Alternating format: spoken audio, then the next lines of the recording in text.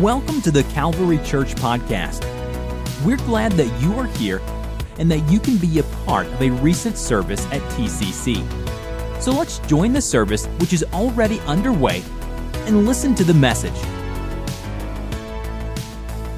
I want to quickly mention, because I did not feel like I had the time last week, the two books that we are using as our resources for this series we're doing on Jesus and the Biblical Feasts. This first one, Celebrating Jesus and the Biblical Feast by Dr. Richard Booker. I thank Robin Meadows for bringing this wonderful study into my life. It was a huge blessing to me now, and I believe is helping us in this series. And then this is brand new to me, but I am a big fan. This is an 8-week Bible study called 7 Feasts, Finding Christ in the Sacred Celebrations of the Old Testament. And so it's set up like a workbook. You can do it by yourself. You can do it with a friend, maybe, who wants to know Jesus better.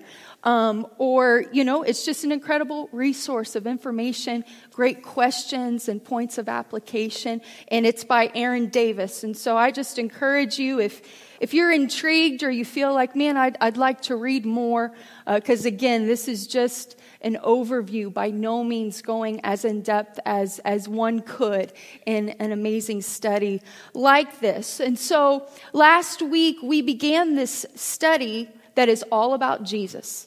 And part of our premise for this story, or for this series rather, is acknowledging that in the Gospel of John, which we're going to look at that book again tonight, John had a very unique approach in how he told the story of Jesus' life and ministry. It seems that the structure of John's gospel was centered on two things. One being 7 signs or 7 miracles that Jesus performed, certainly not all of them, but 7 that John chose with great purpose.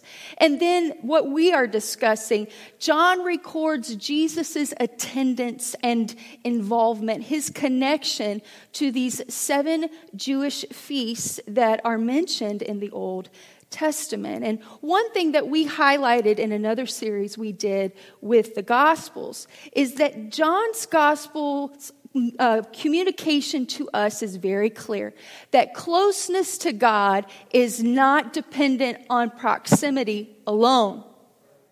That you can know about Jesus, you can be in the crowd and receive the miracle, but to know him, you can't just be around him, but you have to know who he is. And John wanted us to know you can know who Jesus really is, just like I did. And so this study, I believe, reiterates to us in a very specific way that we were made to be in relationship with God. He is not meant to be a divine mystery to us. Sure, he isn't like us. Sure, we can't understand all of his ways or why he does some of the things that he does. But we can know who Jesus is for ourselves. In the Bible, we see that in the New Testament and in the Old Testaments, God used very vivid, very specific imagery, word pictures, prophecies. Jesus taught in parables. God spoke in these ways for the purpose of helping his people know him and understand what he wanted for their lives. And so we're going to be honest, though, to admit in this series that sometimes the imagery in Scripture does not resonate with us as people of the Western world, as people of the modern world. I think it's important that we acknowledge that we don't always understand the King James Version of the Bible.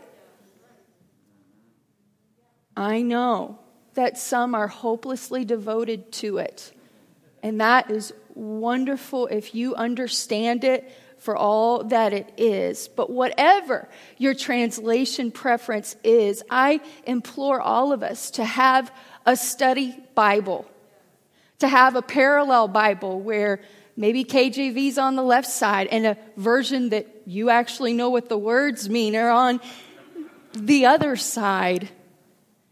That these kind of tools help us understand the Word of God better. Why is that so important? So that we can apply it correctly in our lives so that we can help others apply it and understand it correctly in their lives. So let's go again to the feast. Last week, we gave an overview. We tried to create a foundation for us of 3 seasons, 3 feast seasons recorded in the Old Testament.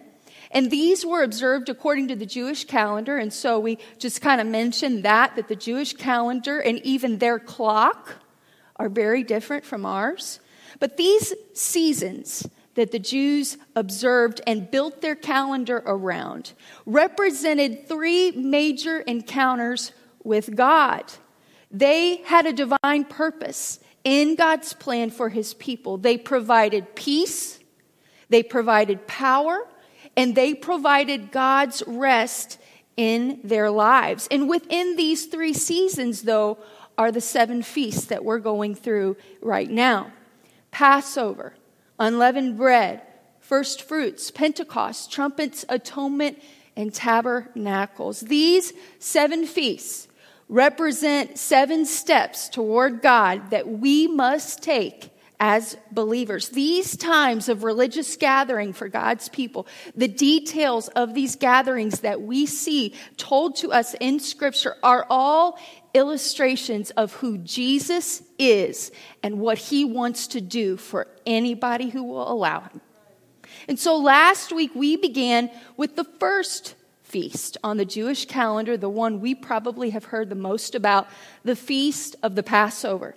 The Passover was the first encounter, we said, with God that the Jewish people had as a nation. It was a celebration, a memorial to remember the Hebrews' deliverance from Egypt. And so this first season that we're in right now, it's very important for us to go to the next one with this in mind, was created to help the people of God experience God's peace in their lives.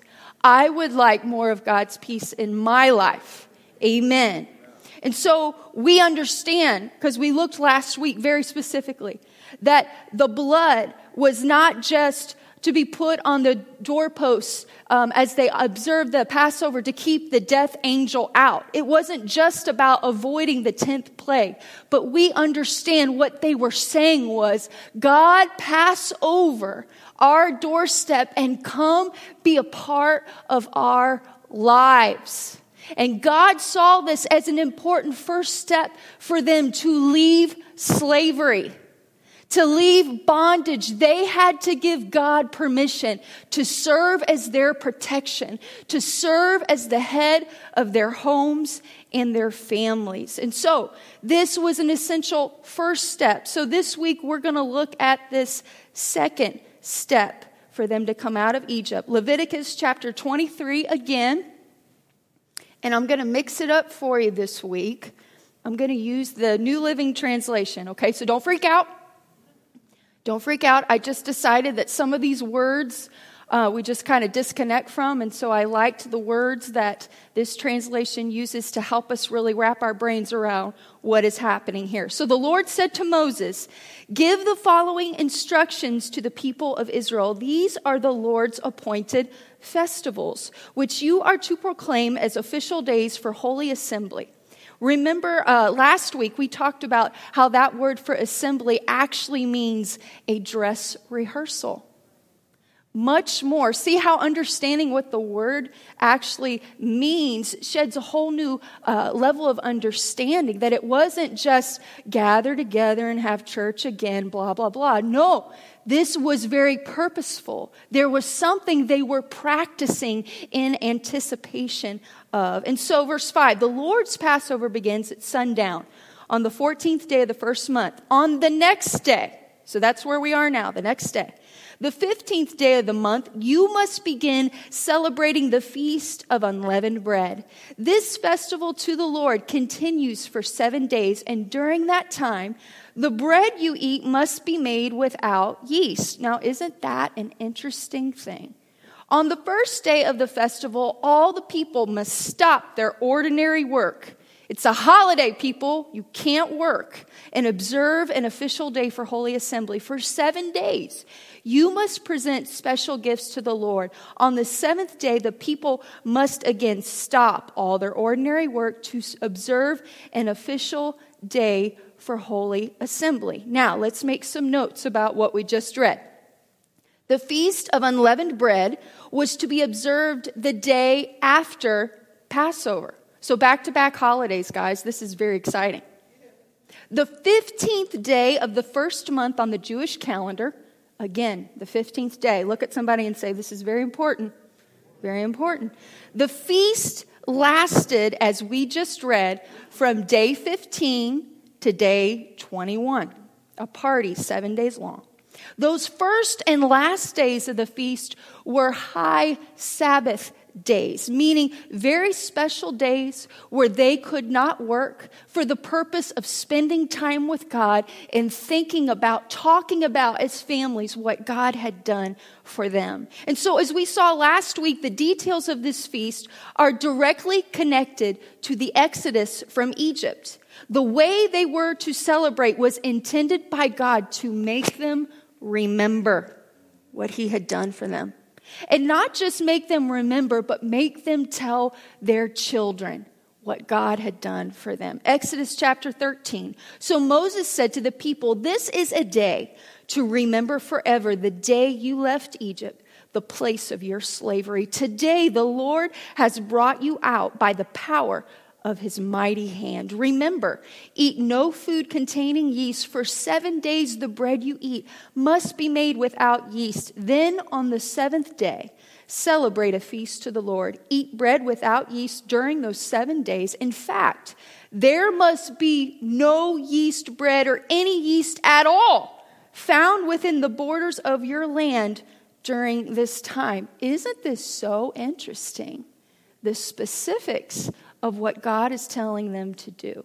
And so let's look. I've got a slide for you to hopefully make this very simple for you to kind of wrap your imagination around. Instructions for the Feast of Unleavened Bread as God told his people through Moses. There was a high Sabbath that began the Feast of Unleavened Bread. The first one was on the 15th day of the first month of their year. No work, people. You spend time with God and with each other. The second thing we realize is that no bread was to be eaten with leaven in it. Not very tasty bread consumed during this festival. You see, when God brought them out of Egypt, they did not have time to bake bread and get ready for the journey. Okay? And so this was to remind them of that fact, because bread usually included leaven, and it was a key part of the baking process. Now, I am not a bread maker. Do we have bread makers in here? Ma'am, you're a bread maker, aren't you? You should come up here and explain this, right? No, I'm kidding. But I'm not a bread maker. I'm a Klosterman, Pillsbury, Texas Toast kind of gal. And so these books kind of help me wrap my head around what is all this importance and symbolism wrapped up in the leaven. But let me add some culinary insight or remind you of things you know about bread as it pertains to what we're talking about. That leaven is used to make bread rise. Okay? It creates tiny air bubbles in the dough that cause the bread to rise while it's baking in your oven. And so here's what's especially interesting for us to understand is that once you put the leaven in, you cannot get it back out. I'm sure you have recipes where maybe you stop and taste and you're like, whoa, too much of this, so we'll add this and kind of balance it out. That is not an option when it comes to leaven. With leaven, it's a done deal. Once it's in, and it permeates the whole loaf. That's the whole purpose, but more on that later. And so over time, leaven became a symbol of their time in Egypt. Leaven for the Hebrews came to symbolize the bondage that they had lived under for generations. Unleavened bread essentially symbolized the fact that the Hebrews had walked away from that life of bondage by God's powerful hand. It reminded them that they were no longer slaves. because God had delivered them. You see, Egyptian life and culture went against the teachings of God. The Hebrew children did not belong in Egypt, and they knew it, and they were mistreated by the Egyptians. And so before the festival could be celebrated, all of the leaven had to be removed from their homes. This required spring cleaning by these families in ways that you and I have probably never even thought of. Bread was a basic part of their diet.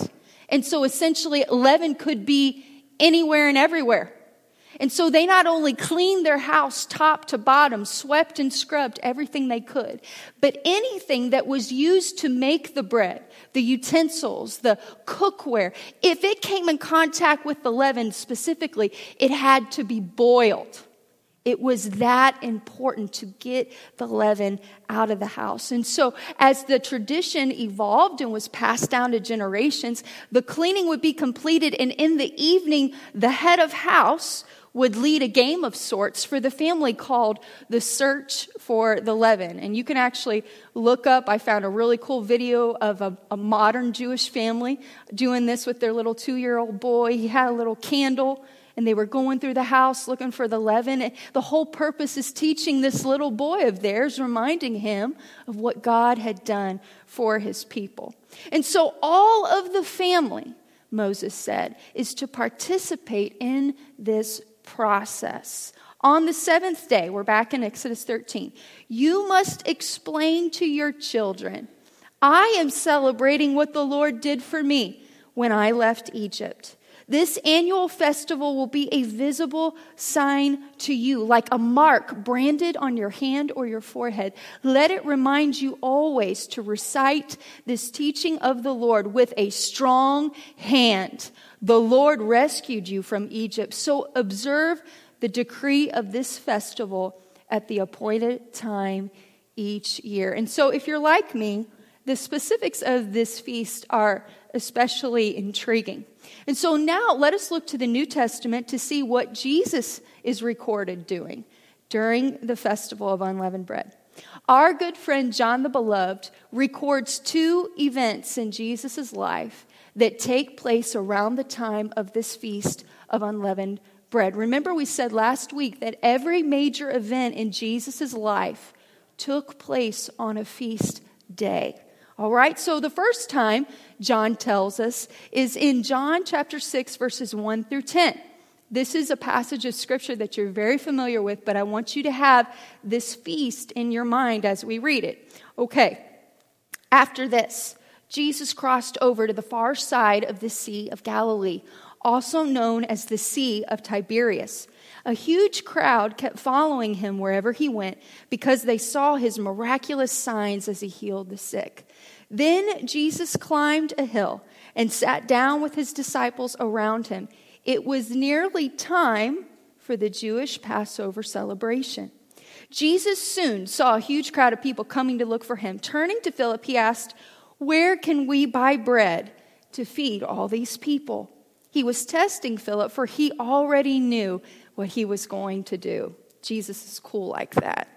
Philip replied, "Even if we worked for months, we wouldn't have enough money to feed them." Then Andrew, Simon Peter's brother, spoke up. "There's a young boy here with 5 barley loaves and 2 fish. But what good is that with this huge crowd? Tell everyone to sit down," Jesus said. And so they all sat down on the grassy slopes. The men alone numbered about 5,000. Then Jesus took the loaves, gave thanks to God, and distributed them to the people. Now we're going to drop down to verse 32. Jesus said, "I tell you the truth, Moses didn't give you bread from heaven." Jesus is pointing them back to Exodus, right? "My Father did, and now he offers you the true bread from heaven. The true bread of God is the one who comes down from heaven and gives life to the world." "Sir," they said, "give us that bread every day." Jesus replied, "I am the bread of life. Whoever comes to me will never be hungry again. Whoever believes in me will never be thirsty." And down to 47, "I tell you the truth. Anyone who believes has eternal life. Yes, I am the bread of life. Your ancestors ate manna in the wilderness, but they all died. Anyone who eats the bread from heaven, however, will never die. I am the living bread that came down from heaven. Anyone who eats this bread will live forever, and this bread which I will offer, so the world may live, is my flesh. Now, knowing what we know about what the Jews are about to celebrate and think about as a nation, Jesus is saying, it's me. I'm the unleavened bread. And so let's look at Jesus quickly and the Feast of Unleavened Bread. Just some specifics that the Bible gives us to make sure we're making these connections. That it's during the same week of this feast that Jesus identifies himself as the bread of life. Is that a coincidence? Absolutely not. No way. In fact, at the time of this miracle, the feeding of the 5,000, Jews had already gathered in Jerusalem in anticipation of the Feast of the Passover and the Feast of Unleavened Bread. In fact, it's not a stretch to assume that probably some of the people who sat on the hillside that day had come into the area for the purpose of celebrating these festivals. And they had been following Jesus so long that they had become very hungry. The second thing is that Jesus used this miracle of the loaves and fishes. Remember, it's much more than 5,000 people. That's just the men that were present. So there were women and children in addition to that number. He uses this miracle of feeding so many people to teach them that he was the bread of life. That even though they were satisfied by that bread temporarily, Jesus said, I am able to satisfy you forever. Amen. And despite their response to his claim that he was the Messiah, because that's what he was saying, what we just read. Jesus was identifying himself as the Messiah. Jesus went on in John chapter 6 to introduce the idea of the Lord's Supper. And this is probably the biggest one in my opinion. It was on the 15th day of the month that Jesus was buried in a tomb after he died on the cross. Jesus was put into the tomb the day the Feast of Unleavened Bread began. Coincidence? No way. Let's read in John 19. It was the day of preparation. What were they preparing for? The Passover. The Feast of Passover and Unleavened Bread. And the Jewish leaders didn't want the bodies hanging there in the next day, which was the Sabbath, and a very special Sabbath because it was Passover week. Following Jewish burial custom, they wrapped Jesus' body with the spices and long sheets of linen cloth. The place of crucifixion was near a garden where there was a new tomb never used before. And so, because it was the day of preparation for the Jewish Passover, and since the tomb was close at hand, they laid Jesus there. It's so powerful to fully comprehend why John is spending so much time giving us the details of the time of day and the day of the week that Jesus was taken down from the cross. We understand John was not just sharing random details with us. I'm here to tell you there are no random details in this book. All of it points to Jesus, and all of it is meant to help you understand what he wants for your life. So by explaining all of this to us, when Jesus' body was taken down, the details of his burial, and the fact that the traditional embalming process was not allowed to be done on that high Sabbath day was all told to us for the sole purpose of directing us to this profound revelation that Jesus became sin for us. He was without sin. That's why he could do it. There was no leaven in him. He was the unleavened bread. He was the bread of life. And so by becoming what the leaven had symbolized, Jesus became that bread from heaven that he had just told the crowd about in John chapter 6. The Jews had been for 1,500 years carefully removing leaven from their homes as families, telling their children that God brought us out with a mighty hand out of bondage, out of slavery, out of sin. And here Jesus is on the day of that feast as the bread of life, the unleavened bread in the flesh. How do we know this for sure? Since Hebrew time is different than ours, the Bible lets us know that it was 6 o'clock in the evening when they allowed them to remove Jesus' body, and it was committed to the care of Joseph of Arimathea.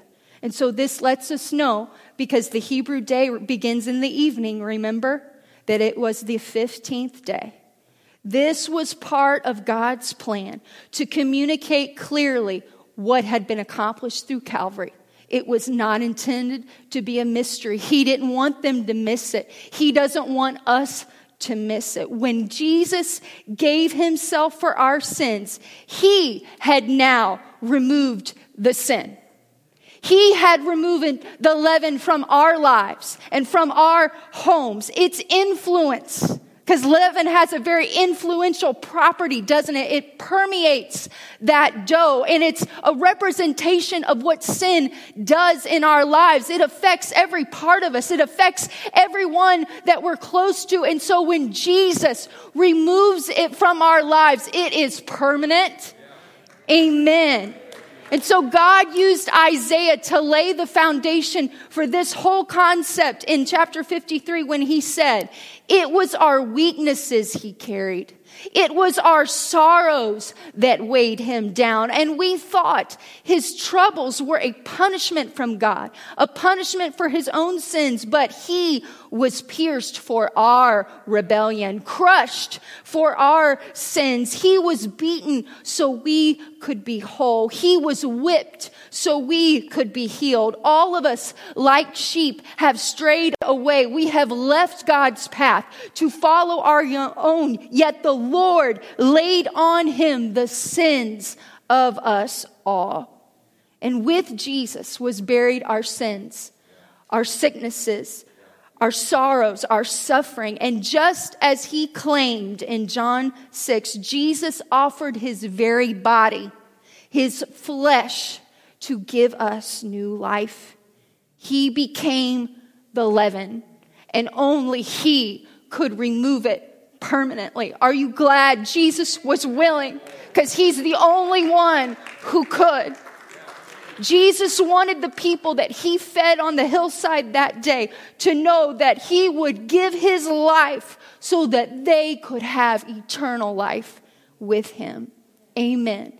And as we're approaching our app time, I want to just make this personal application into our lives today. This illustration of the role of leaven in the baking of bread process communicates powerfully to us the power of sin in our lives. This is what God was teaching the Hebrews through this feast as they cleansed their homes with so much required effort. They didn't just clean house. They looked for leaven that was hidden from plain sight. God was having them rehearse this idea of repentance as a necessary step towards him. They were not just to invite him into their lives by applying the blood, but they were also to remove the leaven from their homes. They were, in essence, actively searching out and removing anything that would remind them of what their lives were like when they were slaves in Egypt. It wasn't enough in God's plan for them to just be spared death. God's plan was not completed by him simply passing over their doorstep and into their daily lives, but he continues to explain his desire for their lives through Moses to say, Egypt must continually be removed from your lives.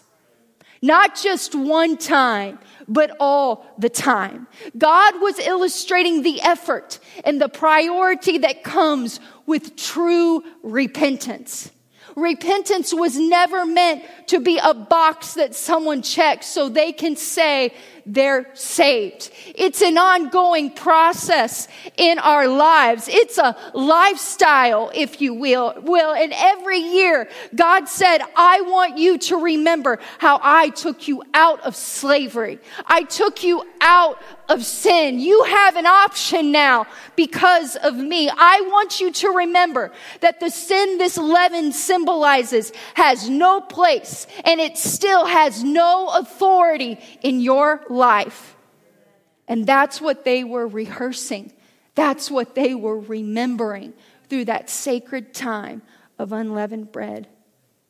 Because here's the truth for us. Here's the application. Sin that is hidden, sin that is unchecked, sin that is excused, impacts our spiritual lives completely, no matter how small we claim it to be.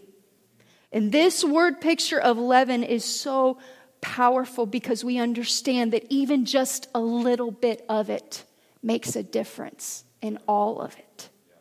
And Paul reaches back to this symbol of leaven in 1 Corinthians chapter 5. You see, there was a sin issue in the new church in Corinth, and it's quite scandalous. Look into it for yourselves. But Paul calls it out. He is fired up about what the church has allowed to go on since they have come to Christ. And this is what he says about it in verse 6. Your boasting about this is terrible. Don't you realize that this sin is like a little yeast that spreads throughout the whole batch of dough? Get rid of the old yeast by removing this wicked person from among you. Oh my, somebody's in trouble. Then you will be like a fresh batch of dough made without yeast, which is what you really are. Now listen to this. Christ, our Passover lamb, has been sacrificed for us. So let us celebrate the festival, not with the old bread of wickedness and evil, but with the new bread of sincerity and truth. Paul understood the profound application of this feast that we have studied tonight. For Paul, the meaning was not limited to the Exodus and the Jewish traditions. Paul reiterates here the meaning of it in God's great plan for you and I. Paul says, because Jesus became that feast, he took care of sin for all of time, and we as a result are made new creatures, a new man.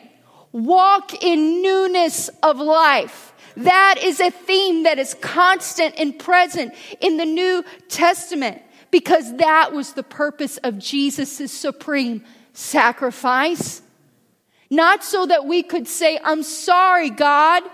Remember what Bishop Dad used to say? Jesus did not die so that you and I could just be apologetic and move on with our lives. But Jesus died to forgive us and so that we could move on and live without the influence and not live as slaves anymore. That's why Jesus died. God doesn't just want us out of Egypt. He wants Egypt out of us.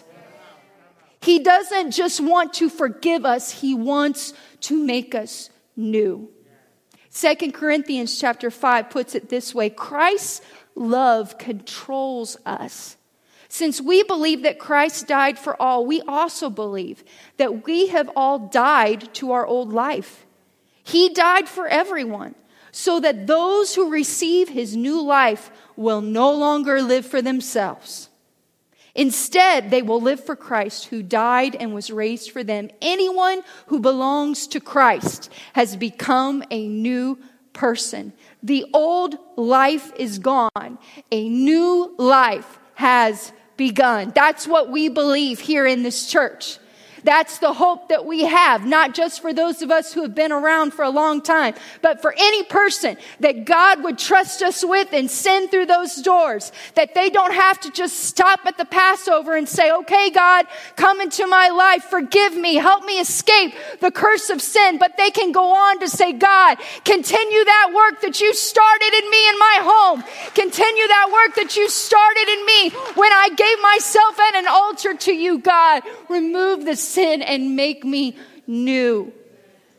And so unleavened bread represents life without sin.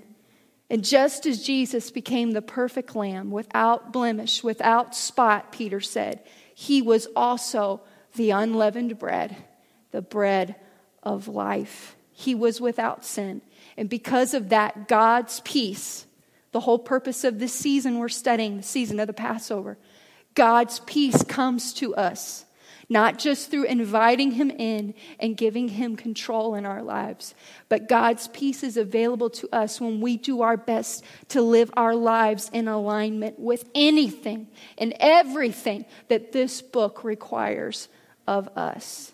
And so, it's our app time, and we want to look quickly at the application and the meaning of the Feast of Unleavened Bread in our spiritual lives. So this is not confession time. I'm not asking you to tell each other your hidden sins, as it were, and sweep it out of the corner of your heart. That's not what we're saying at all.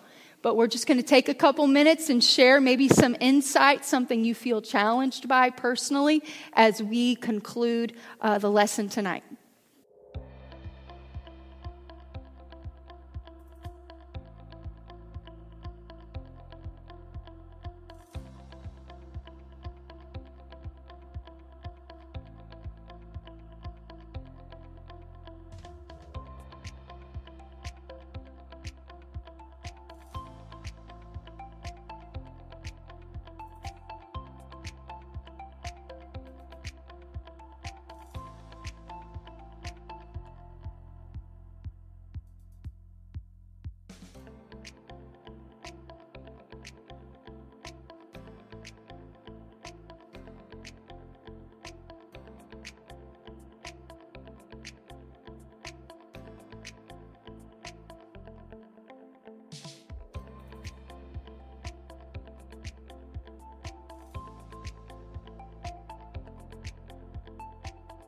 I'll invite you to stand with me.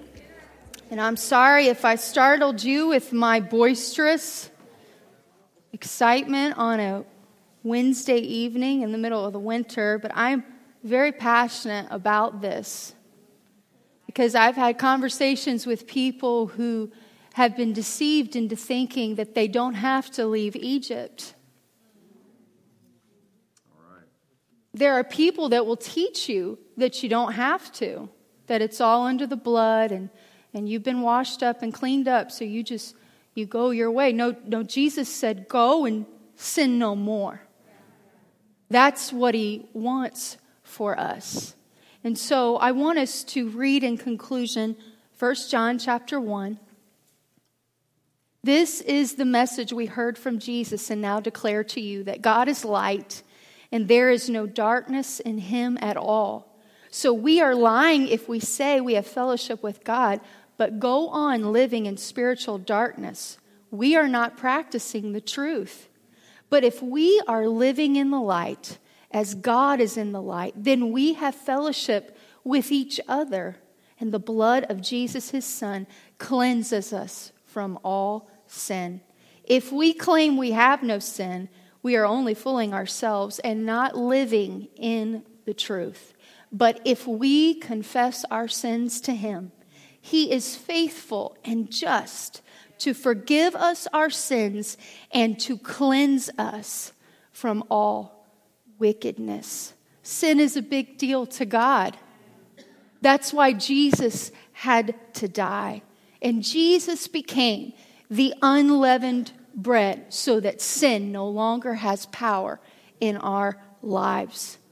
We are no longer slaves to it. We are new people. We are his. And that is the message that we must believe, We must understand it correctly. We need to live like we believe it. And when you're given the opportunity to tell somebody, don't you be intimidated. At the right time, when the Spirit prompts you to tell them, you've got to leave Egypt. It's part of God's plan because He wants to make you new. It's not so that we feel this constant sense of shame in our lives, but it's meant to give us that sense of opportunity that I can be new. My life can be different. God wants to be a part and revolutionize everything about me and the way that I live. Amen. So let's conclude with prayer together. Jesus, I love you and I thank you for the power of your word. I thank you, God, that we are meant to understand it. And when you begin to reveal yourself to us as it is already printed there for us to see, God, it makes us feel so close to you. It makes us understand better how much you love us. And so, God, I pray that you would continue, that we would allow you to continue to take Egypt out of us. We do not have to live in bondage to anything, not a habit or addiction, not even wrong thinking, God. It is your desire, not just to forgive us and clean us up, but to transform us by the way that we think, the decisions that we make, and the way we understand who you are and what you want for our lives. And so help us, God. Give us personal revelation of this, not just to help us, but so that we can help others be empowered, so that we can direct others to this life-giving truth that we have experienced. In Jesus' name I pray. Amen. This podcast was brought to you by the Calvary Church in Cincinnati, Ohio. For more information about the Calvary Church, please visit our website at www.thecalvarychurch.com. Consider joining us for a service where you will find friendly people, high-energy music, and life-transforming preaching and teaching from a biblical worldview. You can find our podcast on iTunes, Google Play, or on our website at www.thecalvarychurch.com. Until next time, thanks for listening.